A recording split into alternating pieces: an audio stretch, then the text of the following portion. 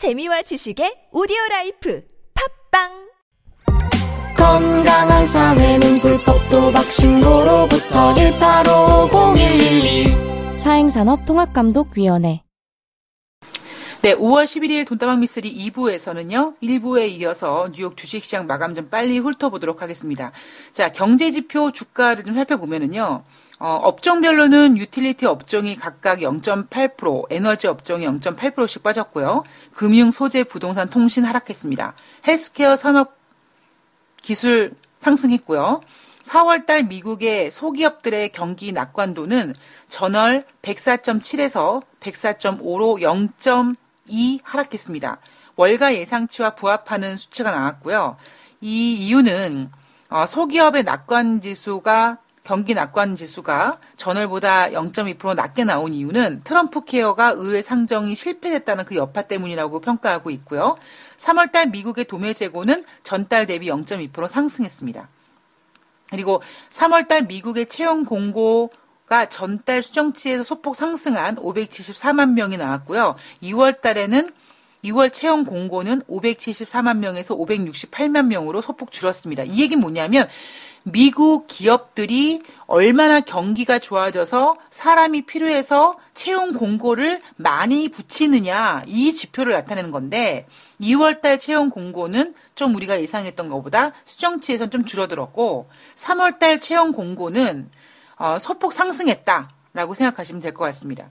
자, 주가를 보면은요, 애플은 0.6% 상승했습니다. 사상 최고치 경신했고요. 몇 년 전에 이 회계 조작인가요? 그래가지고 문제가 됐었던 제약회사 밸리언트는 올해 1분기 순이익이 시장 예상치를 상회했다는 소식에 24% 급등을 했고요. 사무용품 회사인 오피스디포는 분기 실적 호조로 3% 가까이 상승했습니다. 그다음에 디스커버리 커뮤니케이션즈라는 미디어 회사는 고객 감소로 실적이 시장 예상에 하회를 했다라고 해서 주가가 2% 하락했고요. 특징적인 것은 한국 주식에 투자하는 최대 규모인 iShares MSCI 한국 캡트라는 ETF, 이게 2년 만에 최고치를 기록했고요. 단일 고가 펀드로는 가장 좋은 성과인 24%를 달성했다고 합니다. 이게 여러분들 좋아할 때가 아니에요. 어머, 우리나라 주식시장이 이렇게 24% 올랐어 라고 하는 이게 좋아할 때가 아니에요. 그만큼 우리나라 주식시장은요, 외국인들이 봤을 때 딱 갖고 놀기 좋은, 쫙 한바탕 와서 확 놀다 가기 좋은 딱 좋은 놀이터라니까요. 더 환장하겠는 거는요, 이 주가 상승의 대부분의 상당 부분은 펀드 내 가장 큰 비중인 무엇이다? 삼성전자. 삼성전자 얼마 전에 왜 올라갔습니까? 주주가치 제고한다며요. 배당 많이 준다며요. 그 배당 결국 누구 배부르게 하는 거예요. 물론 삼성전자 갖고 있는 대한민국 국민들도 있지만 대부분이 이 펀드 같은 외국인 자본입니다. 자, 뉴욕 월가에서는요, 최근 증시가 강세를 이어가고 있지만 주가 수준이 높은 만큼 작은 악재에도 조정을 받을 가능성이 있다라고 진단을 했습니다. 자, 이게 5월 9일 뉴욕 주식시장 현황이고요. 자, 오늘부터 1일, 자, 신한금융투자증권의 문재인 대통령 정부 요이 땅 한번 스타트 해 보겠습니다. 오늘은 문재인 정부에 대한 이야기를 좀 제가 준비를 했습니다. 자, 5월 10일 중앙선거관리위원회에서 당선인 결정한 의결과 함께 임기가 시작이 됐습니다. 저는 아침에 돈다방 미스리 원고를 준비하면서 홍은동 자택에서 그 내외 분이 까만색 옷을 입고 나와서 현충원 가시고 거기서 귀빈실에서 옷을 그러니까 그 영부인 되시는 분이 이제 하얀색 투피스로 옷을 갈아입으시고 이제 국회로 가셔가지고 취임식 하시고 뭐 이런 걸 다 제가 이제 보면서 원고를 작성을 했습니다. 대통령 집권 1년차 코스피 상승률은 어땠는가? 그동안에 과거에 봤을 때는 양호했다라고 합니다. 자, 1993년 문민정부가 들어선 이후에 5명의 대통령 1년차 코스피 평균 상승률은 8.2%라고 합니다. 확률로는 5차례 중에 4차례가 상승한 거죠. 한 번 하락했는데 그건 언제냐면 2008년도 금융위기가 겹친 2008년도 그 해만 하락했는데 당시 하락률은 무려 39.6%고요. 요 2008년도를 제외한 나머지 평균 상승률은 한 20% 정도 된다고 합니다. 자, 정책이 활성화되는 임기 중반까지 개선되는 모습이 나타나고 있고요.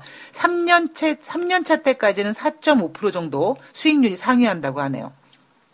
자, 임기 중반을 넘어가면 뭐 네임덕과 함께 증시는 신흥국 대비 약세를 보이게 되는데, 자, 집권 1년차, 이제 앞으로 5년 동안 대통령의 역할을 책임을 지게 되실 문재인 대통령의 집권 1년차를 우리가 예상해 보기 위해서 과거 집권 1년차 때는 어떤 업종이 상승했나 보면 진보가 정권을 잡았을 때와 보수가 정권을 잡았을 때 둘 다 공통적으로 상승했던 업종은 바로 보험업종이라고 하고요. 확률은 20.5%, 그다음에 음식료가 11.8%, 그다음에 전기전자가 10.9% 상승했다고 합니다. 진보 정당의 집권기 때는 경기 민감주인 운수창고, 화학, 기계가 상승했고요. 보수 정당이 집권했을 때는 섬유, 유통, 종이목재, 의약품 같은 방어주가 상승했다고 합니다.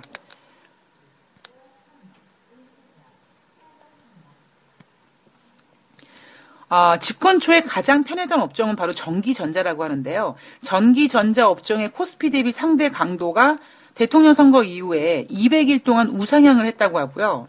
이번에 19대 대선 후에도 전기전자 업종의 강세는 지속될 거고 그 이유는 바로 4차 산업혁명에 있다고 합니다. 자, 대기업 관련된 진보와 보수 성향의 정당 차이의 색깔을 좀 알아보면은요, 진보가 정권을 잡았을 때는 대기업 규제 강화에 초점을 맞추다 보니까 법인세율을 인상한다든가 아니면 재벌개혁 구체안이 제시된다든가 이런 모습이 나타났고, 보수가 정권을 잡았을 때는 기업 친화적인, 즉 법인세를 감세한다든가 아니면 지금 법인세를 좀 유지해서 기업이 장사를 잘 할 수 있게, 기업이 잘 사업을 잘해야지 그게 국가의 부다라고 생각을 했죠. 마치 그 홍준표 후보가 돈 있는 사람한테 막 사치할 수 있는 기회를 준다, 뭐 약간 그런 거 약간 일맥상통한 내용이 아닌가 싶습니다. 자, 코스피 내 대형주 시가총액의 비중이 82.5%예요. 그러면 진보 성향이 주장하는 대기업 규제 강화는 중기적으로는 재벌 중심의 경제 구조 완화로 증시에 긍정적이지만 단기적으로는 어떤 법인세를 인상한다든가 어떤 뭐 지주 전환 뭐 이런 거에 요건을 까다롭게 한다든가 뭔가 대기업이 아니라 중소기업, 서민을 위한 정책을 연다라는 명분을 가지고 어떤 대기업에 대한 계속 이렇게 브레이크를 건다 그랬을 때는 대기업의 중장기 투자 위축의 우려가 제시될 수 있다고 합니다. 대신에 또 중소 벤처기업 같은 경우는 분명히 활성화시키는 의사가 있겠죠. 그러다 보니까 기술개발 지원, 이런 중소기업에 대한 그 지원이 확대되기 때문에 이 IT 중소기업의 비중이 많은 코스타 쪽에서 뭔가 상승할 수 있는 기대감을 가질 수 있다. 자, 그런데 대선도 대선이지만 대선 이후에 더 중요한 점, 지금 시점에서 19대 대통령이 탄생했고 문재인 정부가 이제는 출범이 됐는데 더 중요한 건 무엇이냐? 5월에 예정된 글로벌 이벤트가 다시 변동성을 키울 수 있음을 염두에 둬야 된다라고 했습니다. 제가 그저께 방송인가에서 제가 대통령 선거 이후에 주가 빠질 것 같아요라고 했잖아요. 근데 저는 그게 약간 그 기대감을 가지고 이렇게 증시를 이렇게 매매하는 그런 머니들이 있거든요. 근데 뭔가 그 기대감에 꽉 맞춰서 이제 뭔가 매물이 나오겠다라고 했는데, 저도 사실 대선 이후에 그러니까 5월 10일 날 주가가 빠질 거라고는 생각을 했었거든요. 그런데 저렇게 꽉 올라갔다가 정말 뭐 1%가 넘는 하락을 쟤는 너무 심하게 가지고 논다라는 생각이 사실 솔직히 좀 들었습니다. 그래서 저도, 대선 이후에, 대통령 선거날 이후에 좀 증시가 빠질 것 같아요라고 말씀을 드렸지만, 막상 5월 10일 날 빼는 거 보고, 쟤네 너무 심했는데 라는 생각이 좀 들더라고요. 자, 이제 물론 이제 옵션 만기, 이제 오늘이 옵션 만기일입니다. 예, 옵션 만기일의 어떤 움직임도 있을 수 있고요. 자, 25일 날 오펙 총회 원유 감산 연장 여부가 5월달 주식시장 굉장히 중요한 이슈로 이제 부각이 되고 있고요. 이후에는 6월달 영국 총선, 그다음에 6월달 FOMC 회의, 뭐 중국 A주 MSCI 편입 여부. 자, 어제 말씀드렸지만 중국 A주 MSCI 편입 여부는 그렇게 중요한 이슈는 아닙니다. FOMC도 아까 일부에서 말씀드렸던 것처럼 지금 왜 뉴욕 증시가 FOMC의 금리 인상에 환호할 수밖에 없는지 말씀드렸고요. 영국 총선도 프랑스 총선에 이어서 크게 문제가 되지 않습니다. 단지 문제는 뭐냐면요. 글로벌 유동성과 이 글로벌 유동성은 일단은 돈줄 줘야 되는데 이거를 이길 수 있는 지금 모멘텀이 없다라는 겁니다. 자, 그래서 이 신한금융투자증권에서 이제 오늘부터 1일이라는 제목으로 뭐 보수가 정권을 잡았을 때는 어땠고 진보가 잡았을 때는 어땠고 근데 지금은 문재인 대통령은 약간 진보 성향이니까 중소기업 활성화시킬 거고 그런 코스닥이 약간 좋을 거다. 대신에 이것도 더 중요한 게 뭐냐면 지금 시장 자체의 변동성을 키울 수 있는 이슈들이 있다라는 것을 지적해 줬고요. 그리고 이베스트투자증권에서 나온 대통령이 있다는 것이 가장 큰 호재라는 제목의 보고서 내용을 보면은요. 뭐 특별한 내용은 없지만 그냥 진짜 우리가 대통령으로서의 문재인 대통령이 맡은 그 첫날, 물론 이제 5월 10일이라는 두 번째 날이지만 뭔가 정권이 바뀌고 그다음에 새로운 기대감. 제가 5월 10일 날 아침에 이제 산책을 나갔는데 그 전날 밤에 이제 비가 와서 미세먼지도 별로 없었고요. 공기도 이렇게 그러니까 이 비 먹은 그 잎사귀에서 나오는 약간 그 풀냄새 같은 그런 공기도 되게 좋았고 뭔가 기분이 진짜 새로운 대통령이 탄생한 것에 대해서 뭔가 새롭게 태어나는 그런 기분을 갖게 되더라고요. 그것처럼 증시에서도 이젠 새로운 대통령 너무나 감사한 거는 이 문재인 대통령이 각 당사를 찾아서 뭐 소통하는 대통령 되겠다. 뭐 광화문에서 국민들과 함께 어울리겠다. 뭐 퇴근하는 길에 시장에서 정말 국민들과 함께 얘기를 듣겠다 이런 말씀을 해주셨잖아요. 증권사 방문 안 하셔서 정말 전 개인적으로 감사합니다. 아마 증권사 방문하셔가지고 뭐 얼마나 좋아요. 좀 임기 내에 3,000포인트 간다고 얘기하기 딱 좋은 시점이거든요. 지금 임기 내 700포인트만 올라가면 되니까. 근데 그런 말씀 안 하셔서 너무나 저는 감사합니다.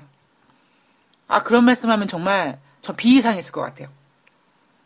자, 대통령이 있다는 것이 가장 큰 호재이기 때문에 물론 여러분들 다 이미 알고 계시는 얘기일 수 있지만 뭔가 새로운 기분으로 오늘 증권사에서 나온 문재인 정부에 대한 이야기, 기대감 이런 얘기 한번 쭉 한번 훑어보는 시간으로 마련해봤고요.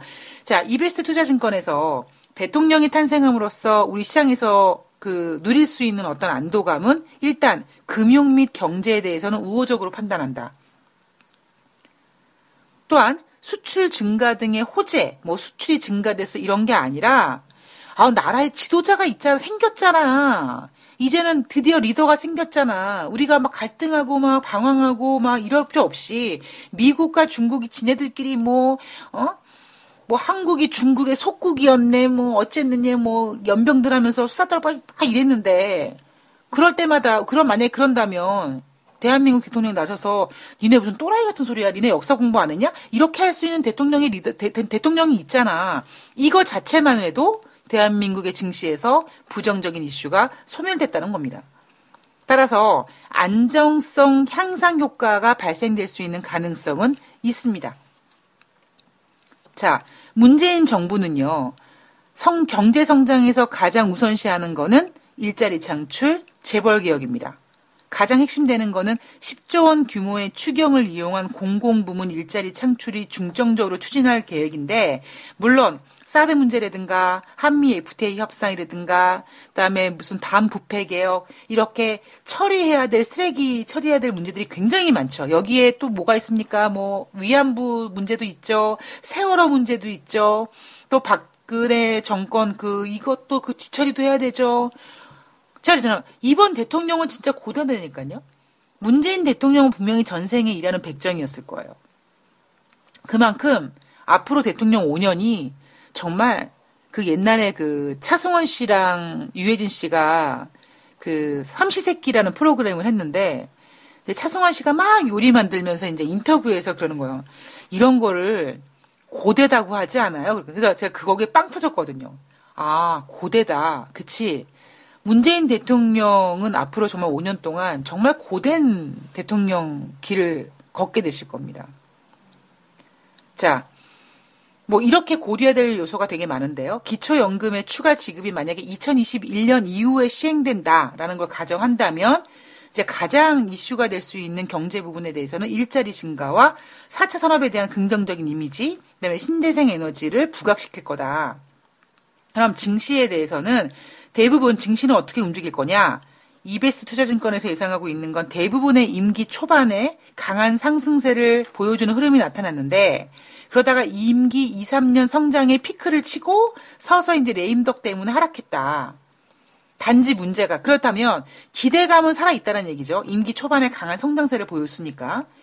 그리고 2, 3년까지 뭔가 주식시장이 올라갈 수 있는 분명히 기대감이 살아있긴 한데 문제는 뭐냐면 일자리 창출 81만 개가 과연 국가 경제에 지속적인 성장 동력을 부여할 수 있는지 여부가 굉장히 중요하다. 거기에다가 민간의 소비 혹은 투자 수출이 굉장히 중요하게 됐고 지금 딱 상황 보아하니까 과거처럼 뭔가 고성장을 재현할 정도의 투자 기대는 어렵다고 판단을 한다는 겁니다.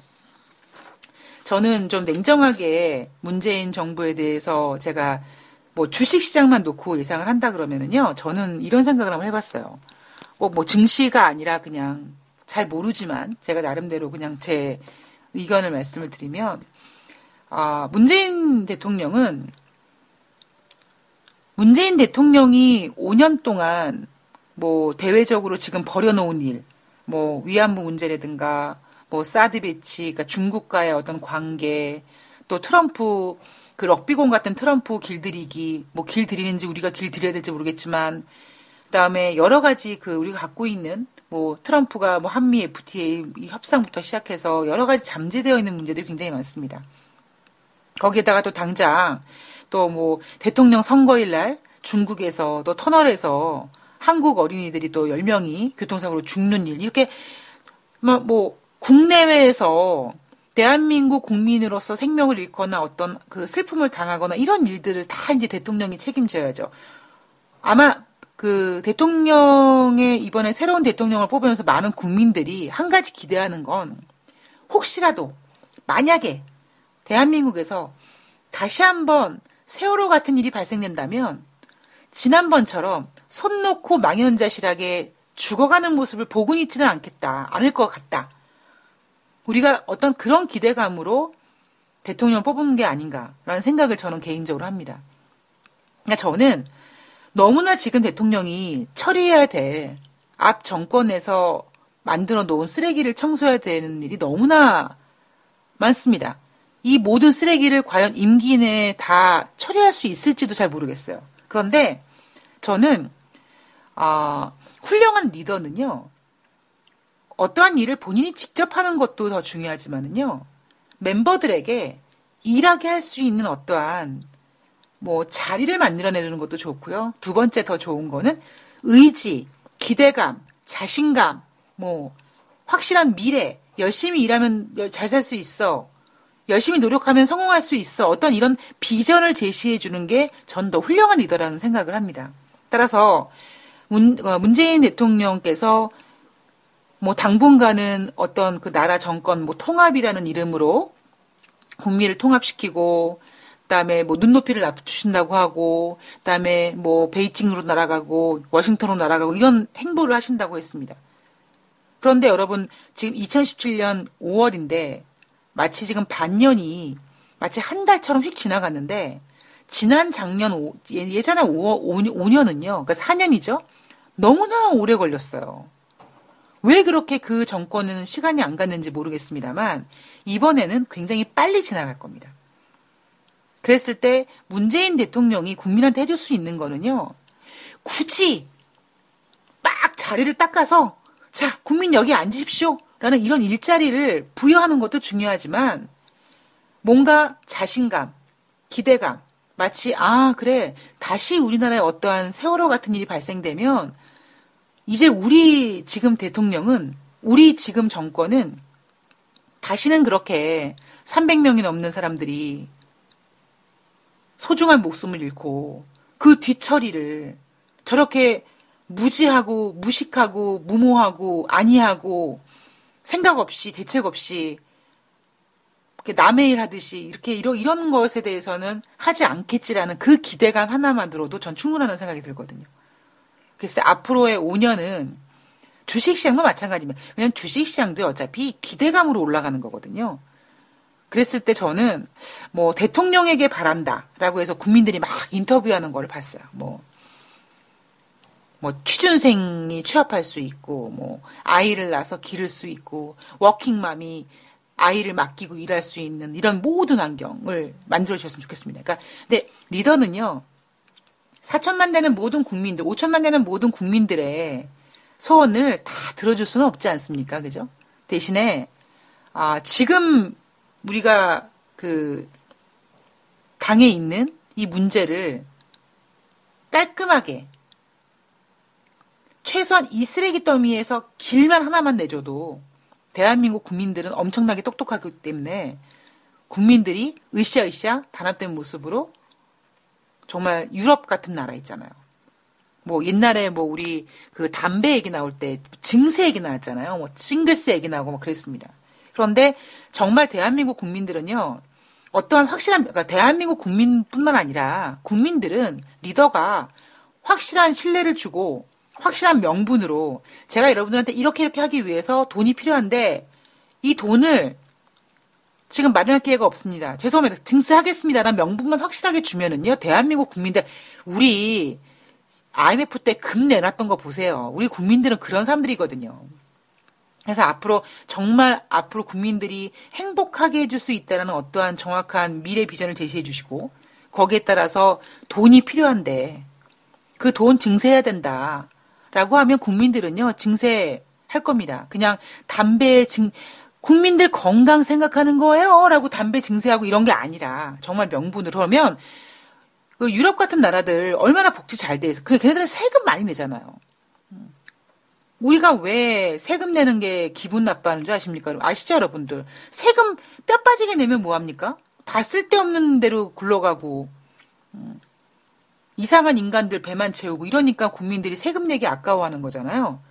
근데 내가 정말 내는 세금이, 내가 정말 내는 국민연금이, 이런 것들이 내가 나중에 노후에 내가 이제 몸이 약해지고 더 이상 일할 수 없을 때 내 노후를 책임질 수 있는 정말 든든한 보험이라고 생각이 든다. 그러면 우리나라 국민들은 돈 냅니다.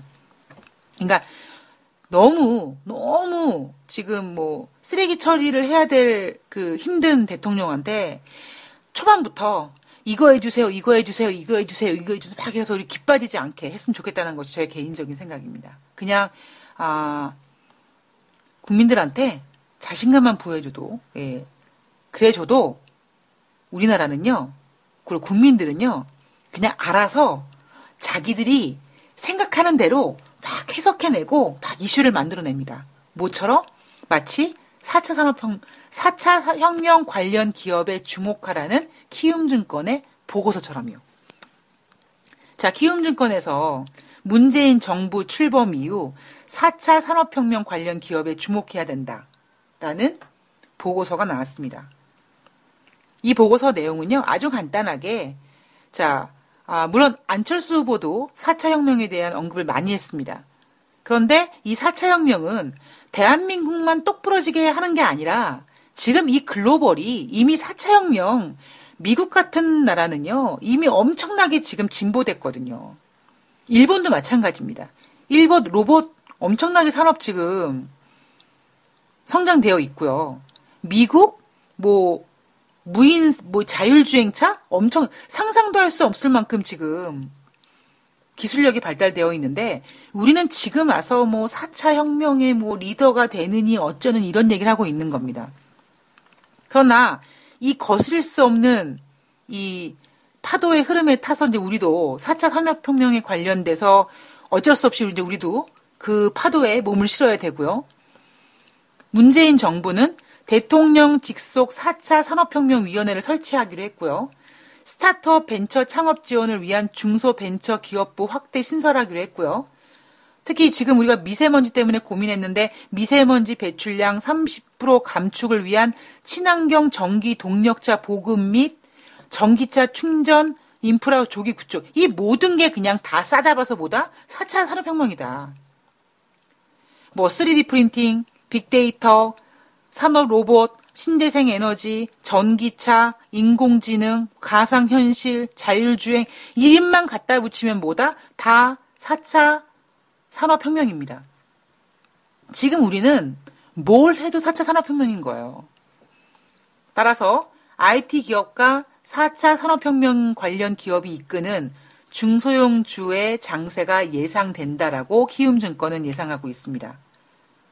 사상 최고치를 경신한 유가증권의 핵심 동의는 주요 IT 기업들의 실적 호조와 4차 산업혁명 관련 수혜에 대한 외국인 투자자들의 적극적인 매수세에 기인했다. 그래서 이런 관련주들 4차 산업에 대해서는 과연 어떤 구분이 있나? 5G냐 5G냐 때문에 말이 많았죠.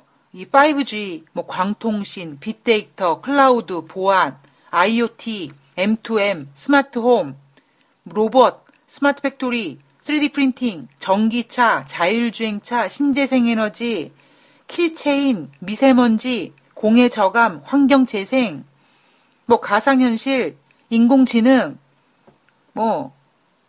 여기에 ESS, 전기 저장 시스템, 스마트 그리드. 근데 이런 것들이요.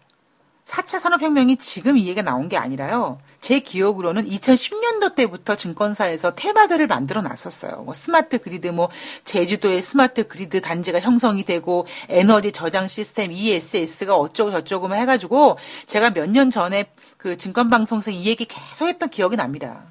제가 많이 알아서 기억하고 있는 게 아니라 그때 증권사들 새해 되면 올해 올라갈 테마들 정리되는 거 보면은 제약주, 인공지능 관련주들, 바이오주 쫙 레알되어 있는 게 있었거든요.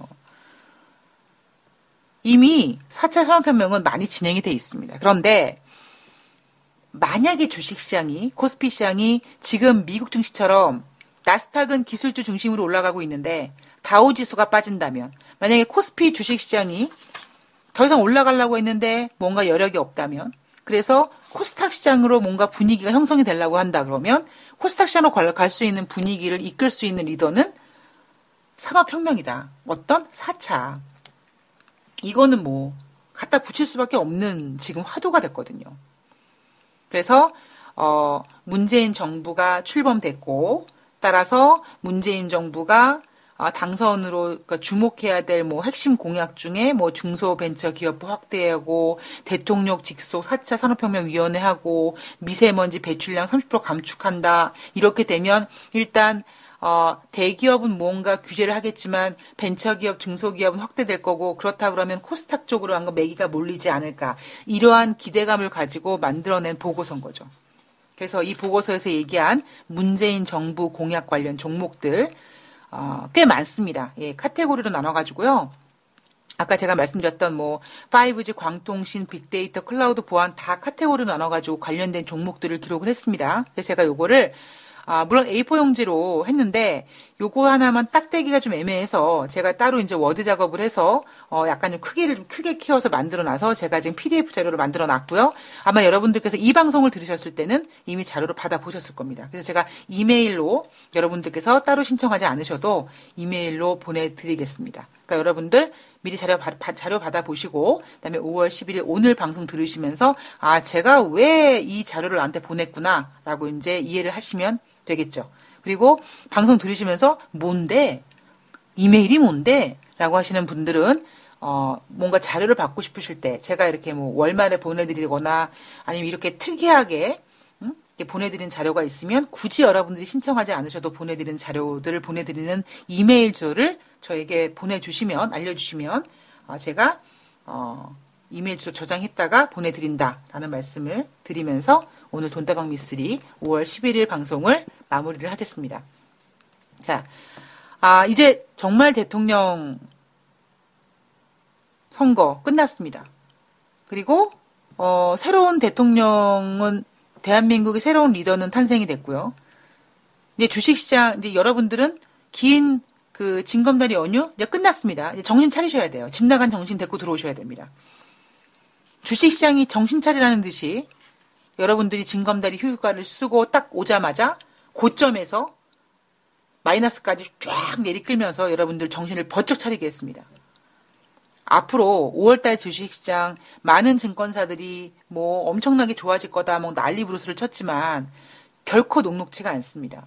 그 녹록치가 않은 이유는 지금 특히 미국 같은 경우에는 지금 돈줄을 쥐지 않으면 안 될 정도의 생각을 하고 있기 때문에 내가 100억을 빌려주면 은행이 잠을 못 잘까봐 지금 그 은행의 입장이 된 미국이 어떻게든지 돈줄을 쥐려고 할 거고, 근데 경기 지표는 유동성 때문에 파란불이 들어왔지만 유동성을 쥔다든가 아니면 이게 실물 경제로 돌아가지 않은 상태에서 지금 금리 인상 시즌으로 들어갔기 때문에 결코 앞으로의 시장이 저는 녹록하지 않을 거라고 봅니다.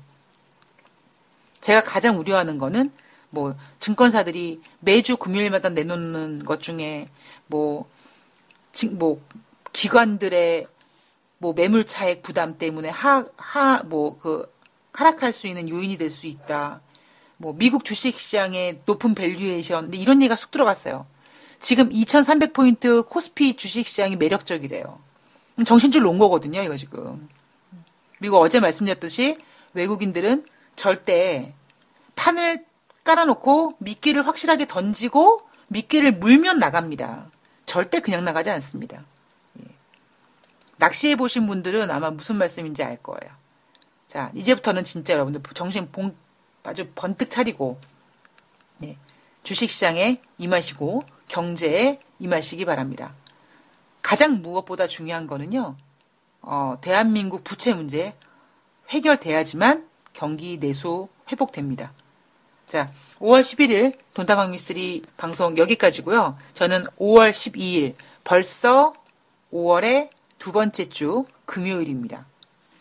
자, 이제는 진짜 바이오리듬 빨리 찾으시고요. 정신 번쩍 차리셔야 돼요. 자, 저는 5월 12일 날 더욱더 다양하고 재미있는 이야기 가지고 찾아오도록 하겠습니다. 행복하고 건강하고 빨리 바이오리듬 찾으세요. 고맙습니다.